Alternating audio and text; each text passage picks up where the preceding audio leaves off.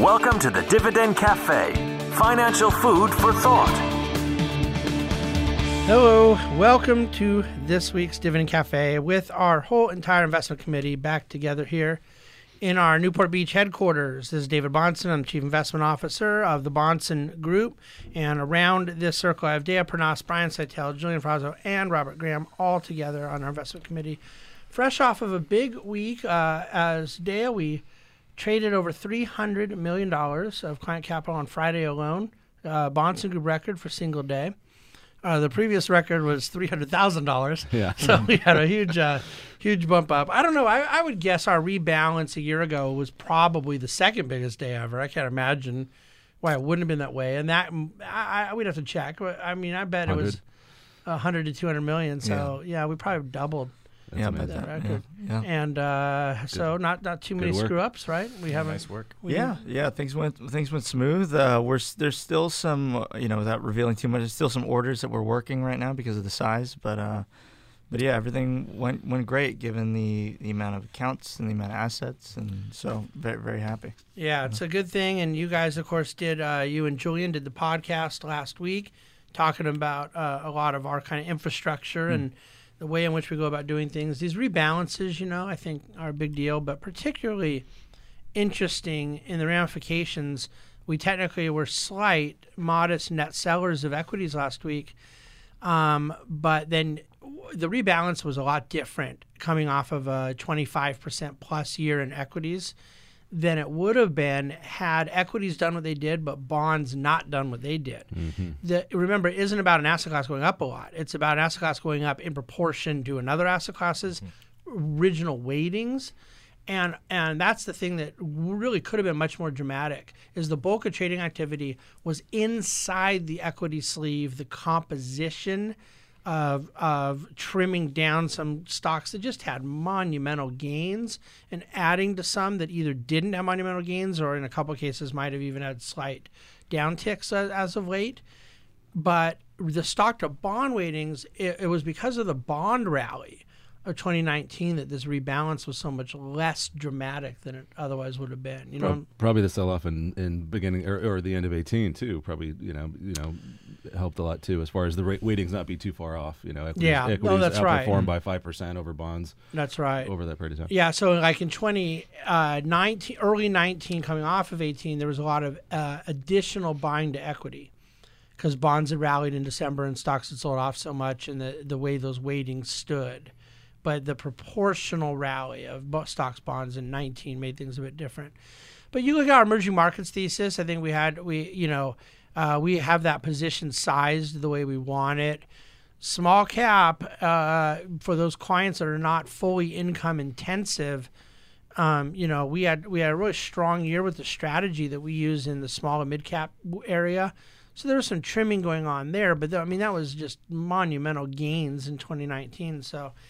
We've talked about a lot. I just think we did a lot to reduce risk and position people well. And then now, a lot of focus on those themes that we talked about a couple weeks ago that continue to be our big 2020 sort of perspectives: midstream energy, emerging markets, more neutered expectations in equity markets, and then, of course, preparing for where we want to go with alternatives. All right, so we're not going to talk about impeachment, are we? I mean, do we need to? Trial's going to start later? I haven't heard anything about that. I actually barely have heard much because I can't even watch the cover. It's so redundant. The same exact thing said on one network and then the same thing. It might be a different message, but the same thing said over and over on a different network. At my apartment in New York City, they have CNN on in the elevator, and it's on the 34th floor, so that's a pretty good ways up and ways down. And that's exactly the total amount of time I spend listening to CNN is in that elevator. And is that a story that anybody really cares about, you think? I don't. Well, market-wise, definitely not. Even nationally, I think there's some people like NPR listeners, in New York, hopefuls. and then on the other side of it, there's some like Fox News diehard, but across the country, like sitting around having family dinner, like, hey, Johnny, how was your homework, and what do you think of this impeachment thing? I don't see it. Have you put in a request already to the building to get another channel in the lift? Well, I didn't ask for a different channel. I suggested that it might be more relaxing for people who work all day long in high stress work. Like we're sitting here managing money, and there's a lot of other people in money management in New York, so I can't be the only one. And some of the New York Knicks live in my building, so I don't think they're coming home feeling all happy and relaxed every day either. And I just thought maybe they might want to put on, like, I don't know, the Weather Channel or even ESPN, but maybe the Knicks don't want ESPN on, and I don't want CNN on, because ESPN might stress them out. Or they have the worst record, I think, in basketball, don't they? Oh, no. I don't know. Yeah. But I would imagine. None of us watch them, so I guess that's yeah. So no, I think, but the reason I brought up CNN in the elevator is I'm not joking. I've never once looked up and seen it in the elevator when they weren't talking about the impeachment since these last few months. Not one time. It wasn't like usually it's on that, and then every now and then they're doing some other story. It's 100%. And so, anyways, from a market standpoint, markets are up a couple percent in January already. What are S&Ps on the year? As of Friday, that was 3.5. So more like that's amazing. Yeah, I think the Dow is last. The Dow's last, but S&P is at that three handle.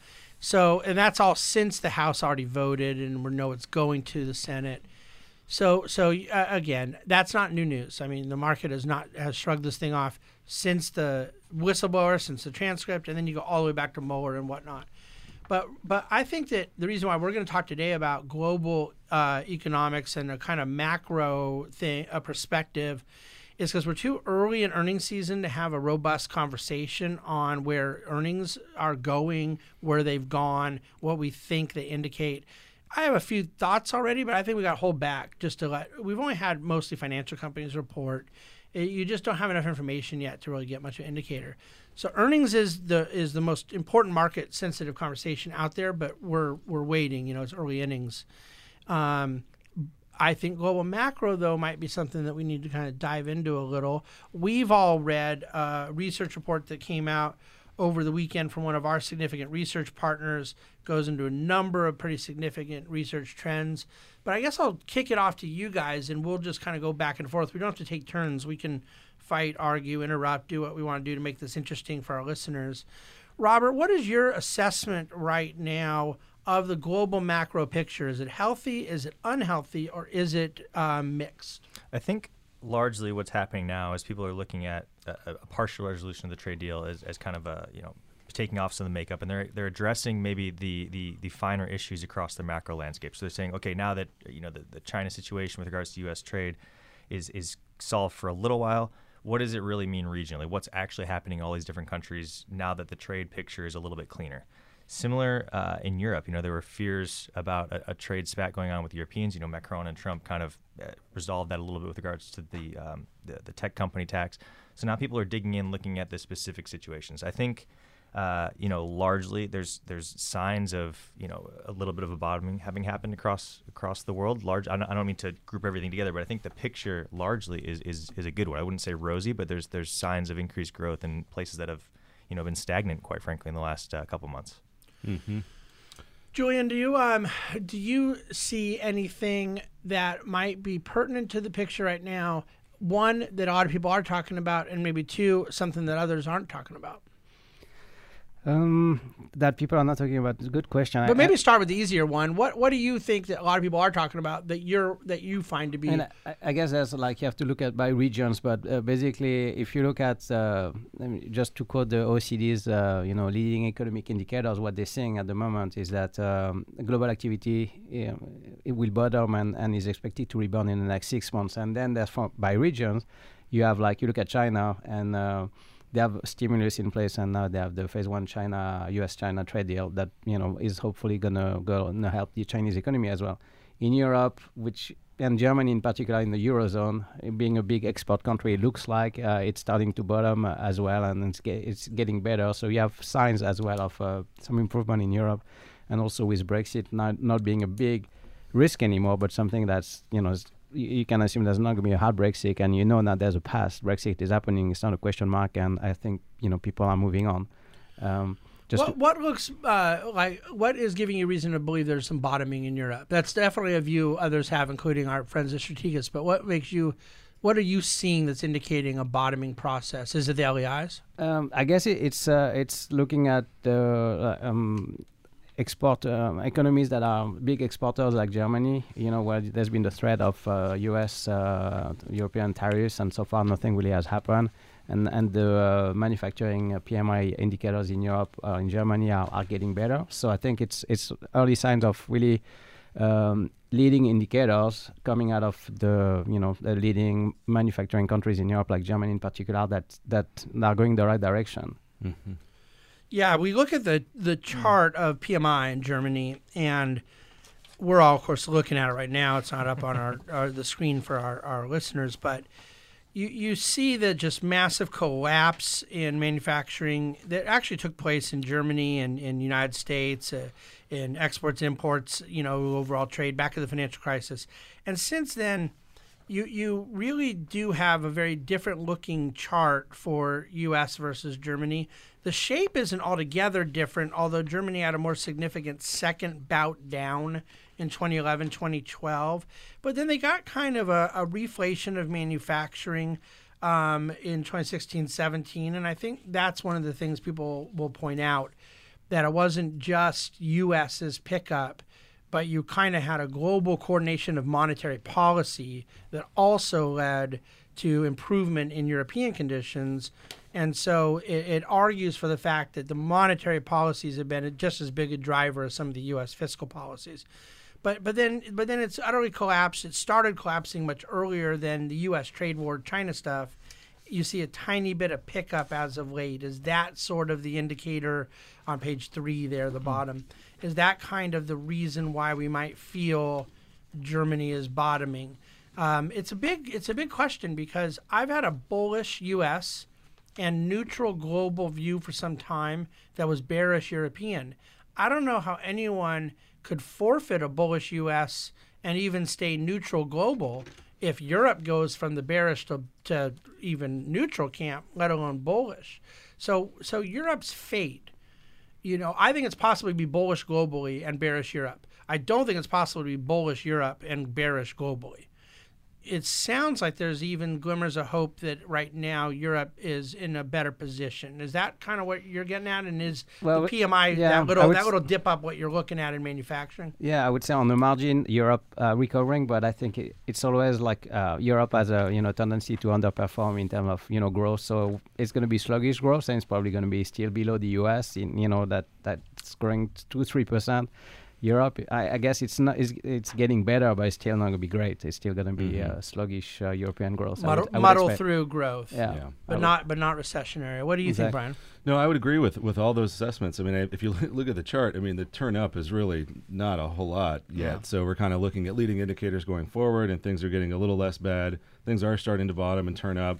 And I mean, in Europe, it's like they were in the middle of this trade issue. There's Brexit that they've got, issue, dealing with. Then there was a China trade deal, and they're huge exporters there. And I think that's why you're seeing Germany. So it's looked at as sort of just the area itself. The Eurozone is looked at as sort of this indicator for the world going forward. To your point, I agree. It's hard to be, bullish on Europe and not on the rest of the world if you were to have that thesis. I do think it's important. So yeah, I would agree with those things. It's difficult. I don't know how you guys feel. I think that you have to be able to look at it in two different ways. One is the secular condition, which I think is much more long-term, generational, decade-oriented. And one is cyclically within the period we're in. Could you have a long-term view that Europe is doomed to secular stagnation, as you talk about, Julian, just very muted growth prospects. Just demographics. Demographics and policy and debt drag and shared currency. Other than that, how was the play, Mrs. Lincoln? Right. But then within that, being a bit more open to, and actually, I'm going to switch gears, ask you about something different than I even said I was going to. Is it possible to then be open to the idea that cyclically Europe could have a little improvement and yet not feel that it fits into an asset allocation plan? Do you need to accommodate overweighting Europe just if you start to think maybe the indicators are looking a little better? And I'll speak for us what we've traditionally done. If we don't believe in an area to invest, we don't invest in it. we don't invest in something for diversification's sake.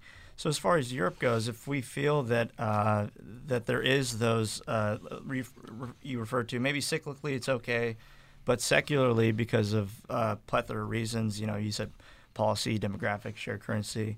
If those things are going to keep Europe down, then it'll continue to have a muted weighting in our portfolio.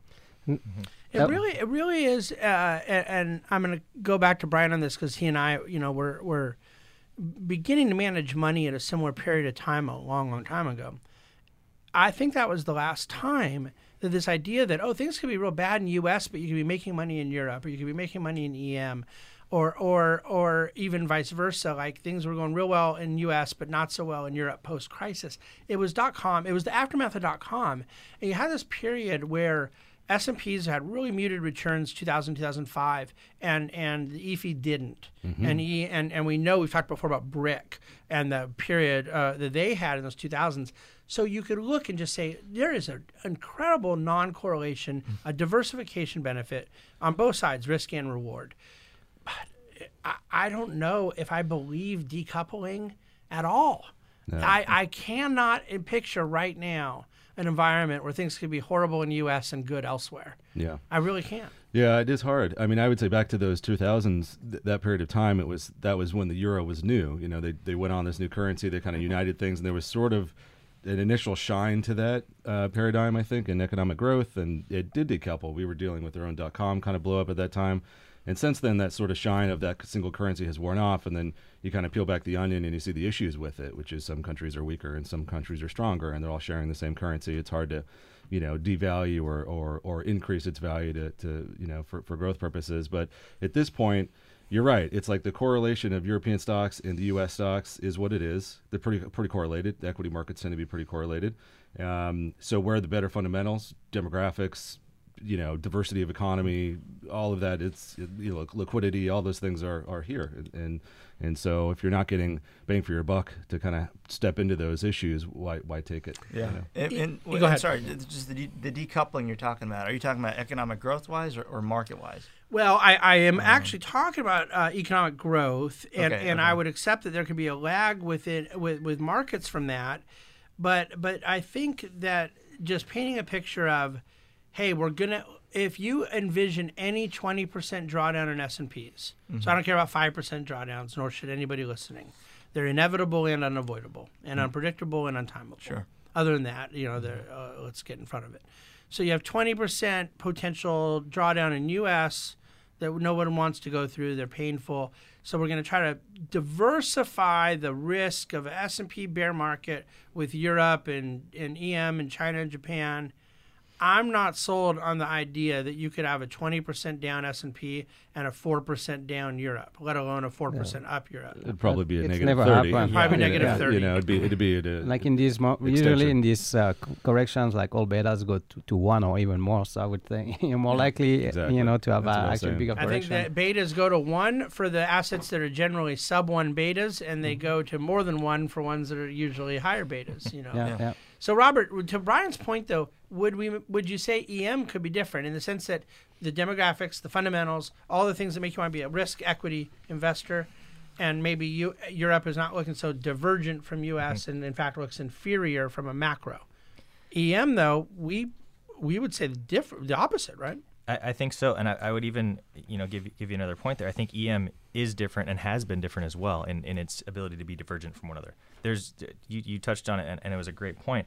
There's been this, I think, illusion and luster around the EU since its formation that it was to some degree a cohesive unit. It's not. And we're seeing the BRICS fall, Brexit, North Macedonia, Albania being barred from joining temporarily. But there's never been that illusion around EM, but for the kind of the BRICS and those classifications. We've been talking about it for a long time, and I think it's been true for even longer that we've talked about it. EM markets are so dispersed in terms of the specific demographics and specifically the investment opportunities in all those different countries. So I think that will continue, and like we said before, finding managers that can dig in and look at those opportunities is going to be a stronger way to invest than ever. There isn't like this overarching policy that is preventing any sort of growth or free market or trade or anything like that. That's right. Yeah. And all those demographics are the exact opposite of Europe, Yes, which is they're very favorable. The younger populations, growing the populations. upside down, the whole thing. Well, so you can't really talk about global macro and decoupling and these kind of topics without bringing in China. I think that was the huge economic fallacy that got refuted a decade ago, was this idea that the rest of the world had decoupled from China, or that China decoupled from the rest of the world. And S&Ps went down 50 in the financial crisis, and China went down 70. So that's where you got this great kind of illustration of what the theme we've talked about of levered cyclicality. They're levered to that kind of global cyclical condition, and if all you do is export to other environments. China, Stephen Roach, our old economist at Morgan Stanley, has talked about this over and over again. China's desperate and generational need and even desire to transition from a producer economy to consumer economy, from export to domestic production. I don't know that they've barely moved the needle there. Certainly the data would show that it's a bit different than it was 10 years ago and 15 years ago, but not much. I mean, it was like this, and now it's like this. I mean, they have a lot to go. So I guess the question is, does anyone buy the story that China is potentially bottoming and showing signs of improvement? We know the trade war, that having tariffs not escalate further has got to be better, but is it going to improve China's economic standing or just not worsen China's economic standing? I'll start with you, Brian. I would say a little bit of both. I would probably err towards the latter of what you just said, which is that it's going to continue. It's not a headwind anymore, and maybe it's not really a tailwind either, but at least it's not a headwind. I mean, GDP was still 6%, inflation's low there. There's still positive fundamentals, there's still growth, those types of things, and so generally the trade war kind of phase one deal is a positive thing for them, and you're seeing that, I think, in some of the leading indicators there as well. So is copper pricing? We have. I'm looking at a chart right now that's attempting to show copper as sort of a leading indicator. A very similar chart to their producer goods and their industrial production, but with copper leading both by a little bit, that copper prices offer some predictive value. You've seen a little pickup over the last few months in copper. Are these commodity price indicators useful? Yeah, why is that? Why do you think? Okay, maybe. Why? As far as copper why being isn't it? It's because I'm looking at a leading chart. indicator. The reason is it's 20 years of a chart. I'm just looking at showing it. Okay. No. As far as copper being a leading indicator, because there's virtually no utility for copper anymore that isn't industrial, and China is too large a percentage of industrial production for copper to not be necessarily correlated to that kind of activity. Yeah. Okay. So I think commodity price indicators are generally useful, but not foolproof. No, I mean, I don't think I would create an investment strategy around which direction commodity prices are going necessarily, but they can definitely be telling, and I think copper is obviously one that is highly correlated to global growth. It's hard when talking about China because I personally don't trust a lot of the data that comes out of China still, and without seeing inventory data, other things that are perhaps influencing copper prices as a result of demand being driven by China, it's hard for me to comment on that one specifically. I think a larger picture with China though, when you have a command and control government, right, you're fully dependent upon policy tools, right? So monetary policy, fiscal policy, I think a lot of people agree those are extremely influential here, abroad, elsewhere. But when you expend all those tools, or you get down to the lowest ever one-year deposit rates, you have a lot of debt floating in the system that's not necessarily what some people could say is good debt. You have a limited capacity for market dynamism to come in and take up the slack. We've seen in the United States, if we have, for instance, bad state or federal tax policy, or we have tariffs or things like that, there is this competitive drive and spirit that can kind of come pick up the slack, and I worry about China not having that sometimes. So I'm skeptical a little bit. So that's a very good point and a very important one when we kind of formulate and think about the top-down concerns or risks that might be in China. But, the most popular one that has circulated the last few years is a bit different, which is this overall concern that their financial economy, that their credit growth has just gotten out of control and is this sort of cartoonish bubble.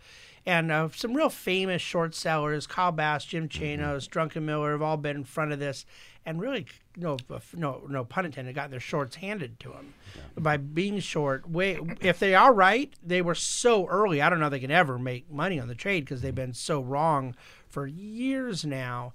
And yet the data is on their side. The credit growth, it looks to be being propped up by government. But, Julian, we've talked a lot about Fed policy here in the U.S. I'm looking at their one-year deposit rate right now. It's 1.5%. Yeah. Their one-year lending rate, 4.3%. Both are the lowest ever. Yes, I was going to say, it sounds like the trades these guys are doing in China are similar to trade, betting against the Fed. It's kind of asymmetric. Bet if you bet against somebody who has like the printing machine, you're bound to lose. Absolutely, it's kind of like don't invest. What should be, invest what is type of thing. Yeah. It's hard to really fight the Fed there or here. Especially since rates are a bit higher too, so they have a little bit more room than many of the developed countries. Well, they have another policy tool. Yeah. See, these guys equate to '08. And of course, the vindication that took place for the famous short sellers in '06, '07, around '08, it provides everyone this permanent talking point about how credit insanity can't go on forever. That's fair enough. I'm with them up to this point. But then, I'm sorry, China could nationalize the stuff tomorrow. Yeah. They could inject. They have no House of Representatives to account to, no Occupy Wall Street. No, I mean, it's like they can do whatever they want. Yeah. And the idea that they would let, I don't doubt that it's probably trillions of dollars over levered, equivalent to U.S. But I don't know how you could use that to formulate a trade. But my question is not what the hedgies are doing or not doing. Let's all stipulate they're going to be fine. Those guys are okay. I'm wondering global macro. If look, the Fed, they can kind of paper things over, but as far as the fundamental health and what it means to China's contribution to global economic growth, I certainly think an over-levered corporate economy could become problematic for the rest of the world. I definitely agree, and I think that what they're doing is trying to invest in their economy to convert it from a export-led economy to that consumption-based economy, and that may take a generation. They've been doing this for 10, 20 years, and if that doesn't work out, and if it doesn't transition at some point, then I would assume that there'd be some piper to pay in some way, and probably the fundamentals would get worse over time. But that's a pretty long ways out, and from an investment standpoint, that's a hard thing to time and get right in general anyway. So. In the meantime, it's like Julian said, don't fight the Fed. I wouldn't fight the Bank of China either. Yeah, I think that you're right, and yet I at the same time, I'm sensitive to those that would bring it up, not in a trade environment, but in the sense of macroeconomically what it indicates for these different competing forces.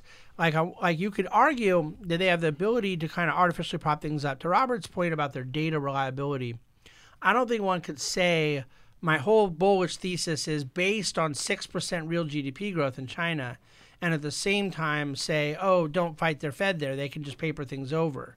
Because what it means is one thing is undermining the validity of the other. Mm-hmm. And so you kind of have to be able to pick which side of it. And I think what you're saying, and I'm agreeing with you, is it behooves us to not have our global health thesis dependent on the shakier parts of global macro conditions. Mm-hmm. And I think that China right now, there is a black swan potential there. We saw it in August 2015 and in January 2016. And the really frightening thing, by the way, was it wasn't that big of a deal what they did. It was just sort of the equivalent of a little pump fake about currency reserves. Mm-hmm. And they all of a sudden, it was about from peak to trough about $1 trillion that came down off their currency reserve, their foreign exchange reserves. But the point is that capital flight, and I wrote about this in Dividend Cafe at the time, it was both indicating economic health concerns and creating economic health concerns at the same time. We haven't had that for a while. I think that everyone sort of coordinated policy in February of 16, and the central banks have all been playing, kissy face together for a little while. But I don't know that we can really go to sleep every night thinking that you couldn't get another resurgence of some tension there. Sure. Yeah, and that was a big deal in 15 and 16. That moved markets a big way. 10% in a month in both months. Yeah. So it's definitely out there. Okay, well, let me go to you, Dea, on other places. We've picked on our friends in Germany and China, but let's move around the world. I did hear this morning, actually, that Macron thinks he and Trump are okay on champagne tax, that they're going to work out this digital tax and maybe not have some European trade threats this year. I have not fully got my arms around the idea of a tariff on champagne becoming systemically threatening to the U.S. economy, but maybe I'm too far removed from the bubbly to appreciate that economic risk. But when you look outside of France, Germany, and you look outside of China, what else, Dea, would you think is pertinent to global macro right now? To global macro, well, we can look at Japan. I mean, some of the indicators out of Japan, and we tend to focus more on supply side type indicators as far as leading indicators go. Business confidence, foreign direct investment, especially when it comes to some of the emerging economies is very, very important. But as far as here, I mean, it looks like some of the business confidence has recovered after falling for several quarters. Looks like CapEx, capital expenditures, is trending a bit sideways. I mean, it's not going down. Obviously, if it was going down, that'd be a bit of a negative. So it looks like on the business side of things are okay. I mean, current account deficit, that's something that I think is a terrible indicator for or a non-indicator. Or a non-indicator. So. All right. Well, what is an indicator? I mean, we know the story of Japan since. I don't even want to ask how old you were in 1989. I think it'll depress me. Okay, but I mean, think about that, Dea. It's kind of like your whole life that Japan's been in this deflationary spiral. Yeah. Look, how ironic is what I'm about to say. Their price inflation with the GDP price deflator third quarter was up 0.5% year over year. Okay, that would be very underwhelming inflation in the United States and certainly most parts of the world. That's like the best if you want inflation or if you want to fight disinflation.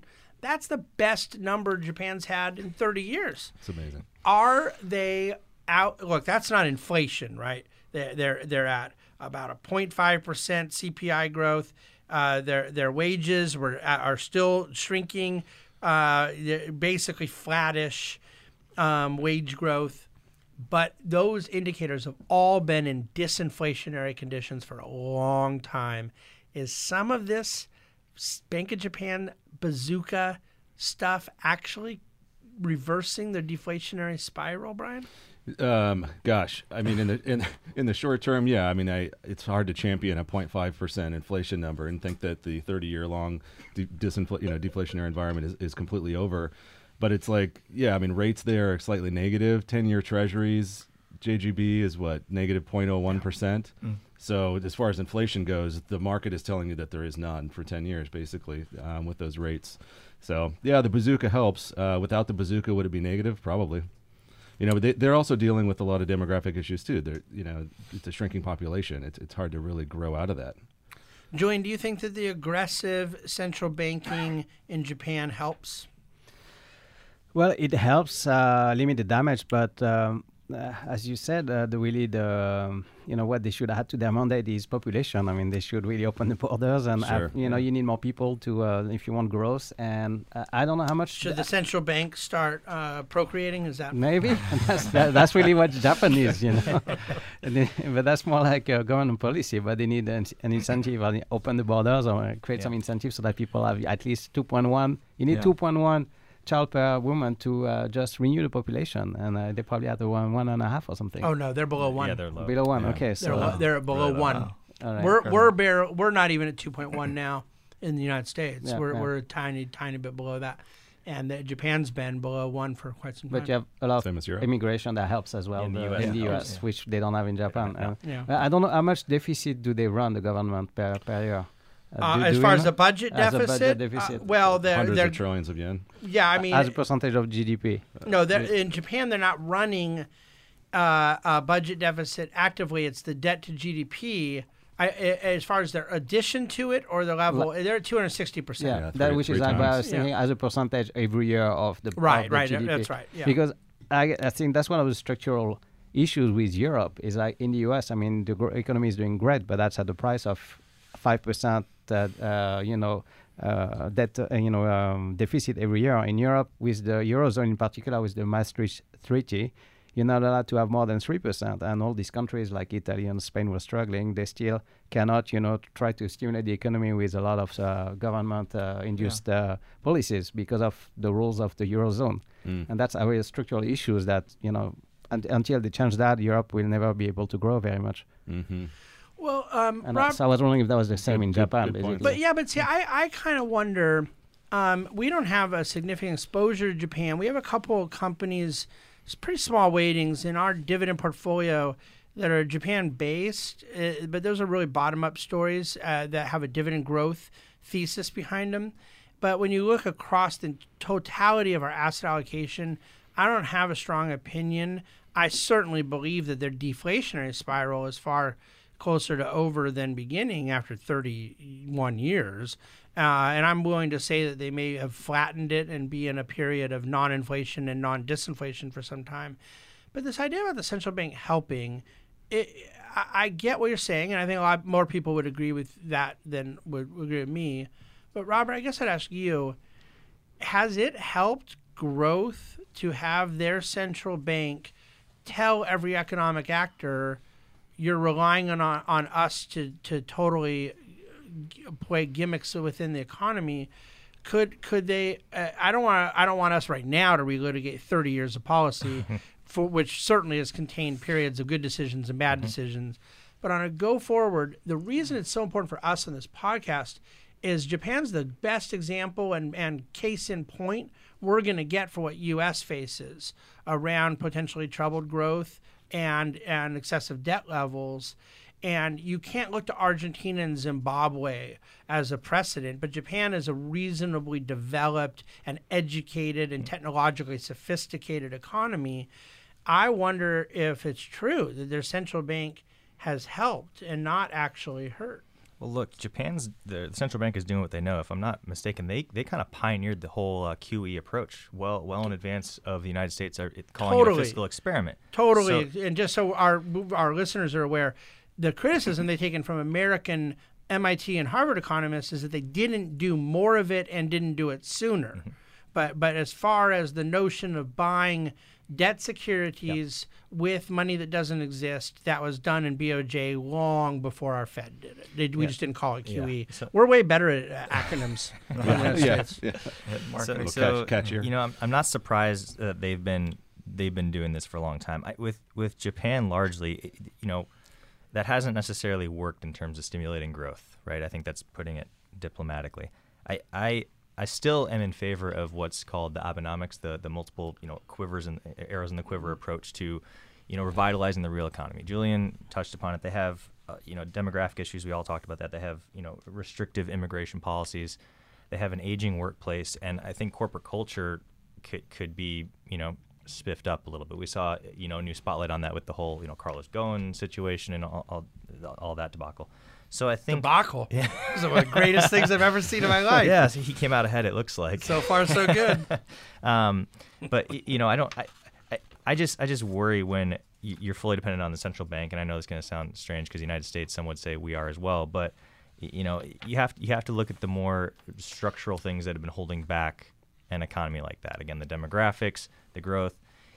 I'm also troubled when I say corporate culture. You look at a big CEO of a huge tech conglomerate over there that's investing in all kinds of things around the world. If you are a corporate leader and you look abroad and say, hey, that's where the growth is, what kind of signals does that give people in your country about their prospects to grow in the workplace? I think wage inflation is important over there. We talked about what's going to stimulate people to have more children, what's going to stimulate immigration. It's a lot of these consumer confidence figures, the wage inflation, and they need to do a little bit more there. The VAT certainly didn't help from the confidence perspective.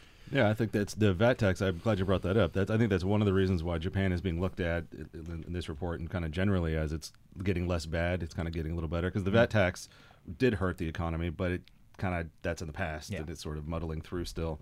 So that's considered kind of a good thing going forward.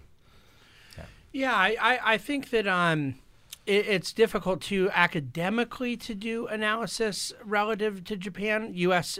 economic conditions relative to Japan, because you're trying to hone in on the things that we share in common, and yet there's these things we don't share in common that do potentially skew the data and make the parallels or analogies a little more questionable. And so the banking system, the way in which they allowed their banks to survive post 1989, people forget that asset bubble made our '08 look like a anthill. I mean, just utterly insane. And keep in mind, our Dow was at 10,000 and went to 13,000 and came back down and below 10, and then took a couple years to get back and make a new high. And then now is obviously just dramatically moved higher. The Nikkei right now in 2020 is barely half of what it was in 1989. That's crazy. That's how much of a bubble they were in their stock, real estate, and credit markets. And the reason I bring this up as far as the difference in Japan was they allowed these zombie banks to stick around for so long that I don't know, where things we hold in common with them, where we don't. The things I do know that I can look to is debt to GDP. The demographics are obviously different, and you brought that up. The ability to organically create output is just not something the U.S. has ever really had to question. And so right now, the part that I'm focused on, and I think most economists are focused on, is the drag that excessive debt, sovereign debt, brings to a country. And Japan produces this great analogy, but there are other things that are not analogous that makes it more nuanced. It makes it difficult to say pure Japanification in the U.S. and no Japanification in the U.S. I think the truth is going to play out to be somewhere in between, and it's just something we have to continue to monitor and study. Well, all good input around the Japan front. So let's just kind of bring it to some conclusions. Not so much specific to Germany and China and EM and Japan, but just here in the U.S. in light of all global conditions. I think that we already have talked to listeners a lot on our belief capital expenditures are the big trillion-dollar question. Business investment, business confidence. Do we believe that 2020, the global economic conditions are going to be a net positive to U.S. or a net negative? I'll start with you, Brian. I think there'll be a net positive, but in a very small way. So global conditions are turning up a little, and that's kind of what we've been talking about here today, but there's by no means this giant resurgence and a powerhouse of global growth. It's just not getting worse anymore. It's not slowing anymore. It's getting a little bit better. So I think that'll be a little bit more of a tailwind than a headwind going into 2020. And I think fundamentals here in the U.S. are generally pretty good. Dea, U.S. economic activity in 2020 benefits from global, suffers from global, doesn't care about global. I think I agree with what Brian said. I think it benefits a little, and really the cause of that benefit is just the de-escalation of the U.S.-China trade disputes, and I think that's the leading story here. And I think, obviously, as far as the thematic, talk goes, I think that's going to remain a central theme: is how these one budding superpower and the other incumbent superpower deal with each other for the coming years. So good points. Yeah. Robert, other factors besides the trade deal, does Brexit matter here? Does potentially stabilizing political environment in some countries where populism was running amok, what positives would you extract globally other than the obvious about trade? I mean, I think you could dig in more on the populism issue. You look at consolidation of power in a couple countries, notably Turkey, Russia, so that kind of narrows the distribution, but perhaps adds a little tail risk in some of those places. You look at structural reforms. Argentina just changed administration, so we'll see what happens there. They're kind of known for borrow, default, rinse, and repeat cycles. We'll see how that plays out here with the prior administration coming back in. But again, I think, to your point, I would agree with you completely. I think that they are going to add, emerging markets to global markets will add a little bit to the United States, and I think we're going to know sooner rather than later. I think a lot of the headlines are going to shift to what's happening reform-wise, structurally, populism, et cetera, in those countries. But I think the United States is still, I wouldn't say the TINA trade, but I think we're still the best alternative in my eyes.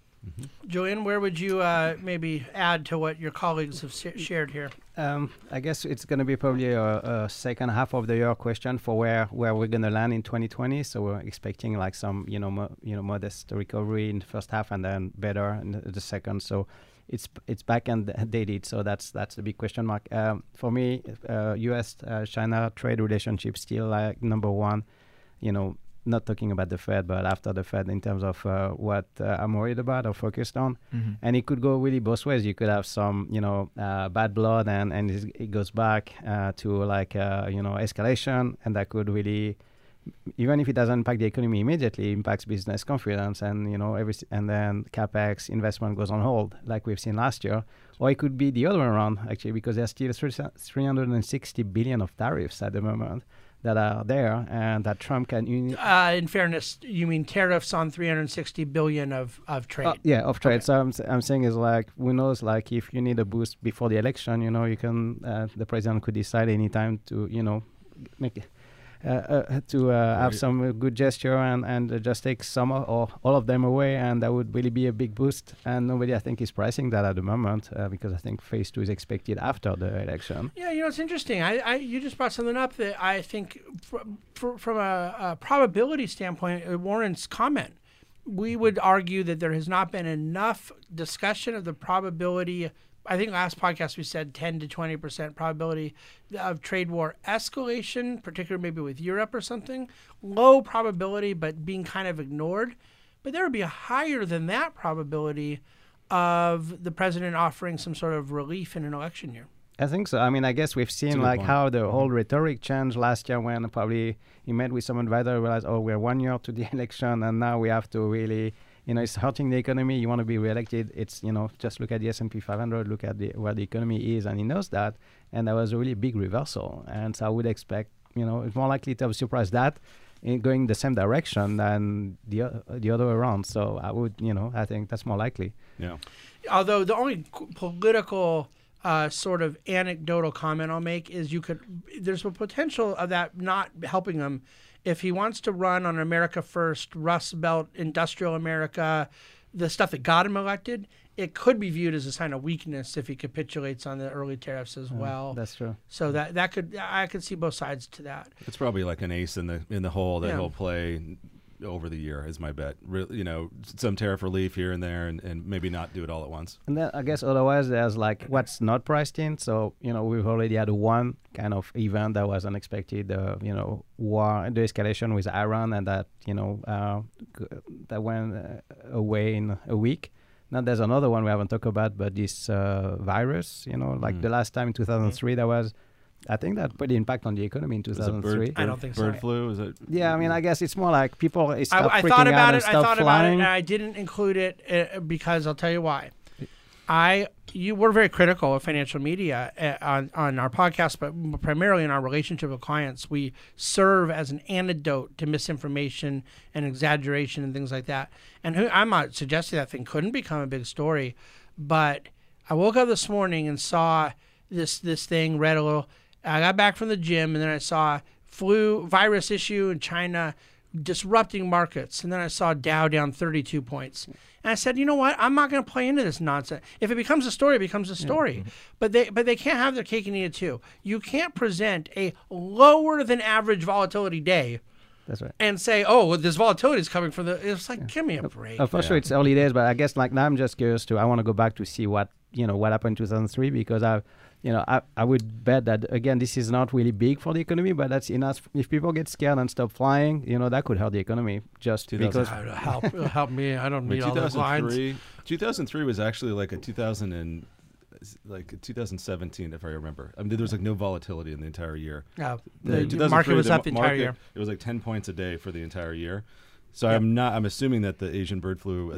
I would think it's a non-event, but 800 people died. I don't know what impact it had on the economy, but I'll just have a research it. No, that's a good point. Our friend of the Monson Group, Nick Murray, and myself, we will keep our list going of things that become this big story for about 4 days, and you never hear about it. So I wonder what on a day like today, what the media kind of does, or like if there's any sort of volatility at all, they try to find some sort of causal link for that volatility. But there's no volatility. It's not even about volatility. Whatever it is. There doesn't even have to be volatility because the headline doesn't require a real vol. Right. They just need a headline. Yeah, exactly. Yeah. Anyway, I'm on a tangent, but I think that there's a whole long list of things that obviously they could be newsworthy, and maybe become market stories. But the point is it's something like 99-1 of the ones that end up becoming legitimate versus not, of ones that are illegitimate versus ones that are not. Yeah. I think that that right now all the stuff we talked about today. It sounds like we're in a consensus view. The U.S. is still the best house in the neighborhood. The neighborhood overall might be getting a little better, but we don't want to get carried away as far as global economic neighborhood. Leading indicators showing some signs of life and potentially this possibility, maybe not priced in, that Europe and China have seen some of their worst days and we could get a little improvement. So I don't think any of us are disagreeing with any of the big picture. Does anyone have anything else they want to add that they've been dying to say? And then I'm going to take us out with a couple closing comments. Anyone got anything else? I would just say there's also the chance that the Fed would give you a gift this year if the data is not as good as expected. I mean, they clearly said they're not going to do it sounds like the first half of the year, but market is kind of pricing for more than 50% chance of a cut by the end of the year. So it looks like the Fed could have our back if it doesn't, and the economy doesn't recover as much as we hope. That's a good point. So I am looking at a chart right now that shows the Fed funds rate since the financial crisis. And of course, they had been raising a little bit and then they cut it last year. But then I'm also looking at the actual money stock and how much the money stock, M2, dropped when they began quantitative tightening and began unwinding some of the QE. And then how much it has skyrocketed up in more recent times. And if you want to find a really, really strong correlation to how markets have done, and this is global as much as U.S., it won't be connected to GDP, and it won't even be connected to Fed funds. It will be connected to liquidity. Velocity of money. And the ability to have velocity of money, which, again, is not one causing the other. It's both, them feeding off each other. You get a velocity of money in a better economy, and you get a better economy when there's more velocity of money because there's more liquidity and credit driving economic activity. It's not good for us to be so dependent on priming and artificially boosting liquidity. And even for those like you, I know what you meant, but when you talk about the Fed giving a gift, there's some gifts I'd be careful of unwrapping. Because you get a big gift of candy and you unwrap it and you eat it and it's wonderful, but then you're gonna have a stomachache later. Oh, you have to pay for it one day. You got to pay for it. Sure. Yep. And we learned it in late. I just made that analogy up right now. That was good. I think that the late 2018 market gyration proves it. There's some Fed things that have been done. They felt like gifts at the time, and then they weren't a gift when they had started taking it back a bit, and they're gonna take it back at some point. So that's, to me, the story right now in global macro is the entire world, Japan with their bank, Europe with their bank, China with their bank, the U.S. with our Fed, how reliant we all are on Federal Reserve activity and how incapable a lot of countries have been. Luckily, the U.S. has done better than most, but nowhere near our full potential in terms of output gap to create organic and healthy economic growth that's decoupled from monetary interventions. I think that's the big global macro story. And unfortunately, it's still going to be a monetary economy for as long as we can see. Now, the positive side, I really was feeling about 4 or 5 months ago that the services sector looked like it was starting to decline, and the ISM non-manufacturing had some bad prints. Those seem to have really rebounded. I feel that we're pretty exclusive right now in the manufacturing area of our economy where we're seeing weakness and that lack of business expenditure. However, getting that to kind of I don't know if it reverts to 2016, 17 or early 18 levels or not, but U.S. macro, it's business expenditures. Global macro, it's just going to be a 30-year story of dealing with the prior 30-year story. spending run amok and how everyone has to go around balancing that and putting their fingers in the holes on the dam to deal with it. And in the meantime, you got to be focused on fundamentals and individual companies and their profit-seeking activities. It's the only thing you can invest in, unless someone has figured out a mousetrap for how they're going to invest in and around the machinations of central bankers. I don't see that as being very feasible. I'd rather bet on the Super Bowl. Mm-hmm. Niners or Chiefs? We've had some action last couple of years, haven't we? We have. I think I got you last year, and you got did. me the year before. Yeah, I think we might be even at this point. Of course, we don't bet real money because that's not allowed. Of course, no. But I mean, we have this gentleman's bet. It's a handshake. Yeah. You know what? It's really difficult. I don't like San Francisco, and the Mahomes guy's so fun to watch. Yeah. But it's really difficult to bet against San Francisco, what they did to Green Bay in that first half. Solid. Yeah, it was destruction. They're just really good. But, they're both new quarterbacks in the Super Bowl. We saw it the Rams last year that a first-time quarterback in the Super Bowl usually struggles a little. They don't necessarily get to come in and just play like their normal regular season selves. My prediction is that this Super Bowl will at least be better than last year's Super Bowl. Won't take much. Won't take much. That was the worst. Well, for all of you listening, thanks for checking in on this special edition of the Dividend Cafe Investment Committee podcast. Took you on a little trip around the world. Maybe next week we'll do a special global macro discussion of Mars, Venus, and Neptune because we are out of places on Earth to check in on. Don't forget to listen to this Friday's Dividend Cafe where I'll be coming back with all the things near and dear to my heart throughout this week in the markets and more. A lot of politics things happening, so forth and so on. But if you have any questions or comments on this week, reach out to us anytime. Happy to elaborate further on some of the subjects we delved into here today. We would really appreciate your positive reviews, shares, and forwards and things like that supporting this Dividend Cafe podcast. And with that, we bid you adieu and thank you for listening to the Dividend Cafe. Thank you for listening to the Dividend Cafe. Financial food for thought.